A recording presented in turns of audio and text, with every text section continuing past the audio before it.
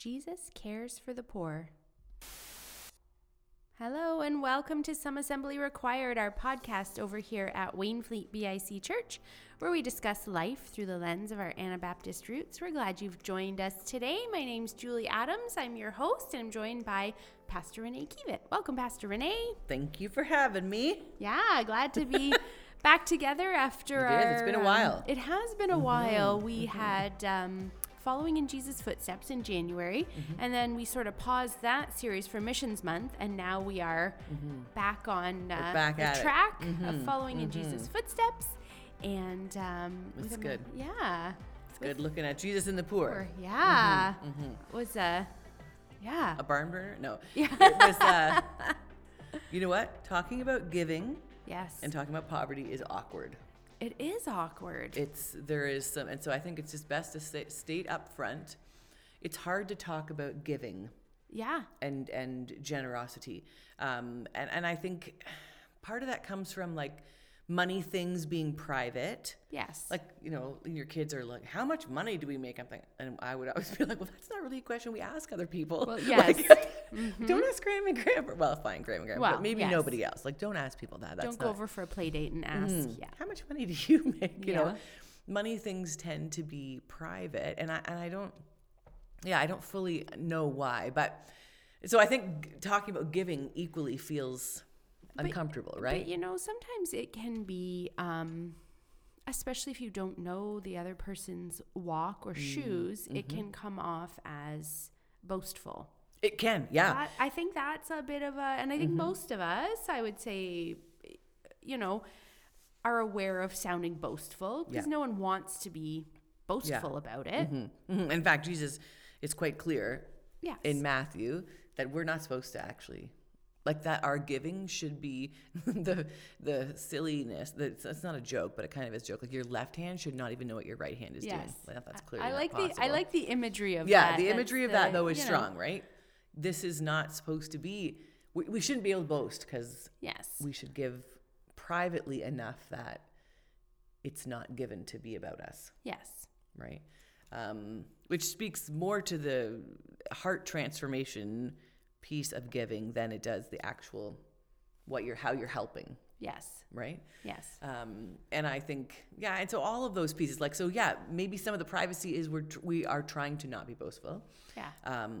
But I think Jesus said it because it wasn't always happening.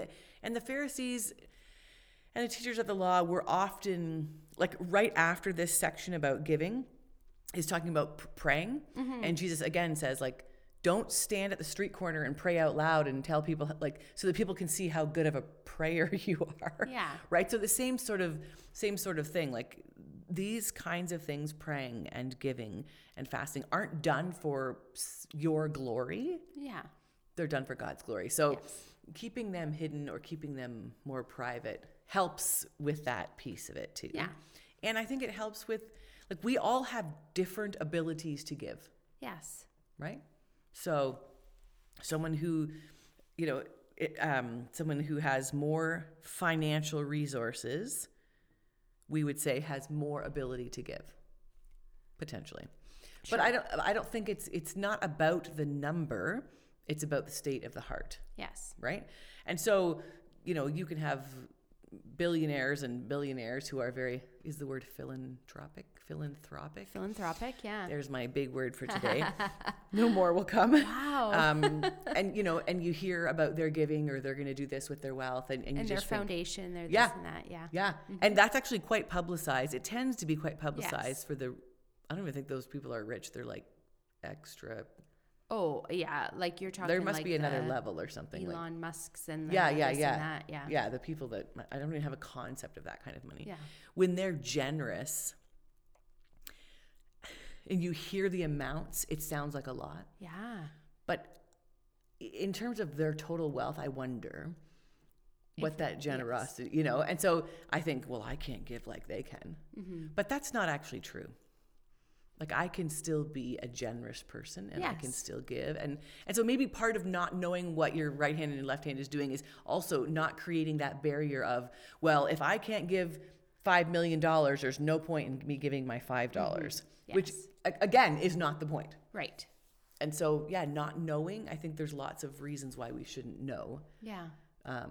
And yet we celebrate. So on Sunday, we celebrated the fact that we had given how many pounds of food to Open Arms Mission? Okay. 1,230. You got that thing memorized like nobody's business. I've written it a few times. So throughout Missions Week, yeah, that's right. Throughout Missions Month, we were collecting food. And so we celebrate together as a body that we were able to gather that amount of food. But that's a togetherness number. It's not just someone standing up on Sunday morning and saying, I brought FYI. 5 boxes of cereal and Right. Because giving, it's why we give. It's how we give. It's the shape of our heart when we give. Mm-hmm. And so it's not about the number.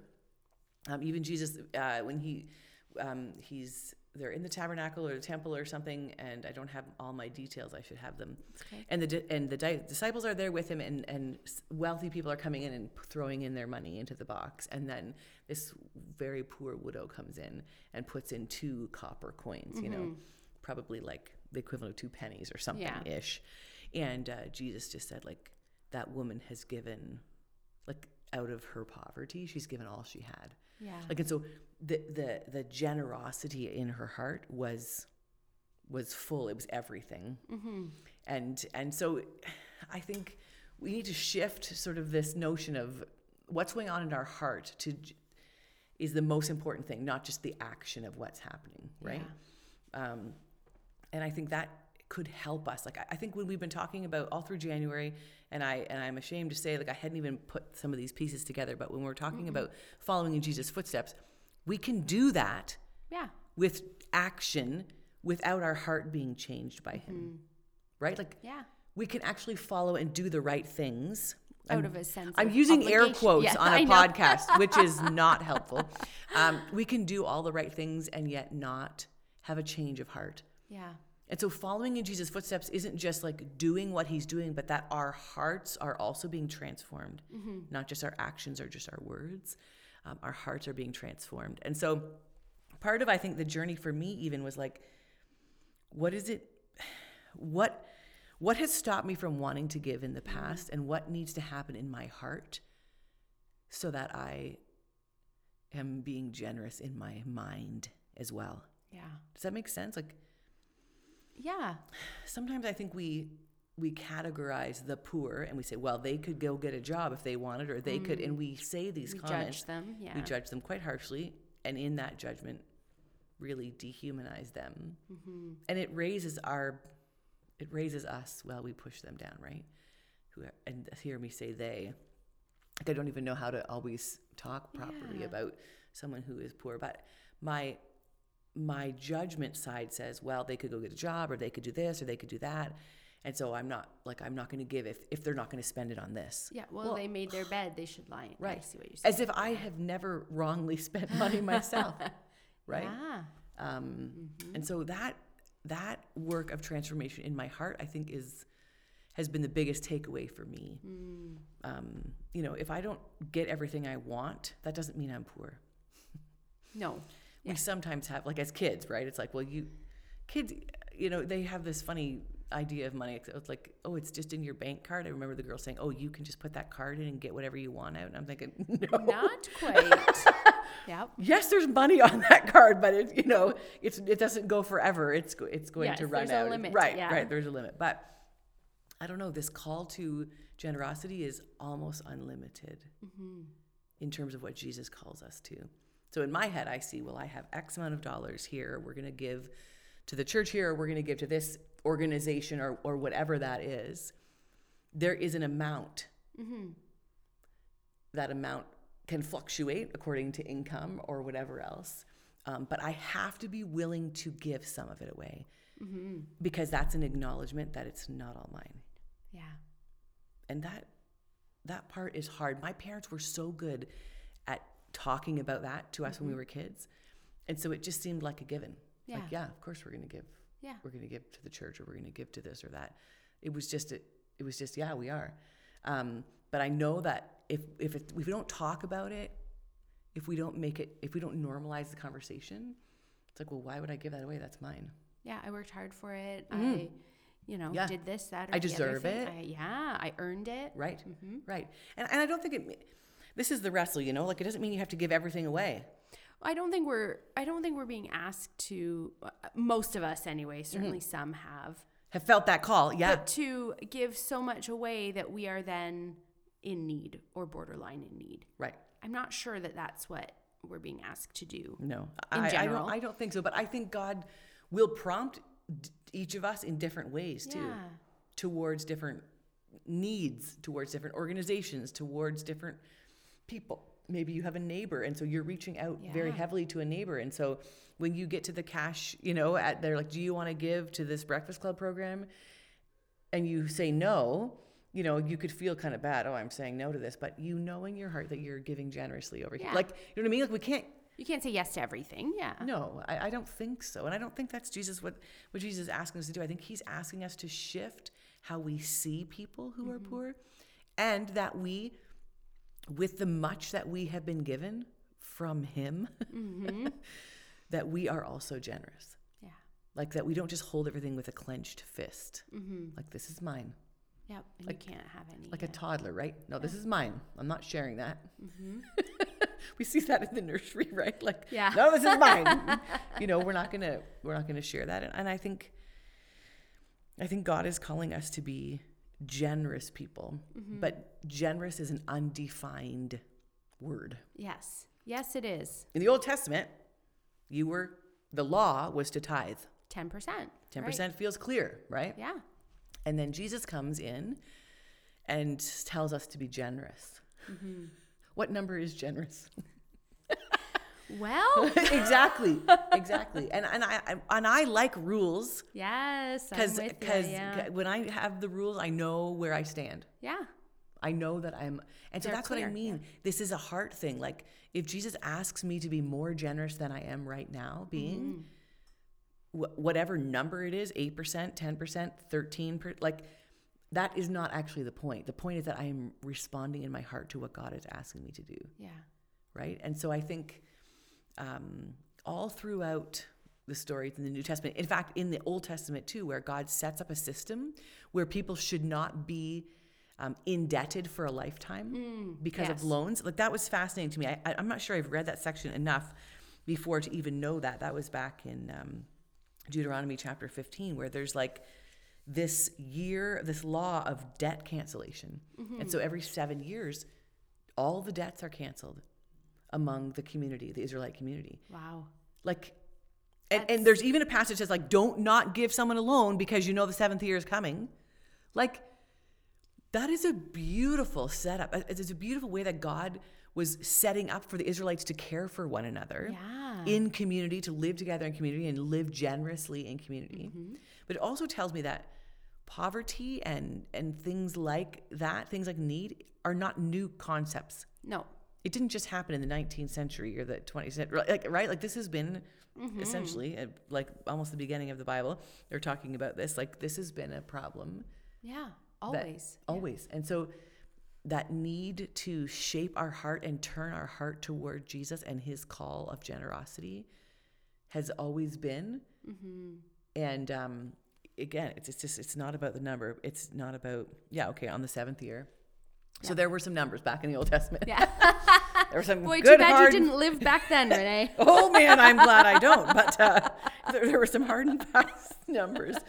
But I think now this call towards generosity forces us to ask God more questions and be more attentive to his answers. Yeah. It's not as easy as me saying, oh, it's 10%. Fine. I know I've done it. Done. I'm done. That box has been checked. Exactly.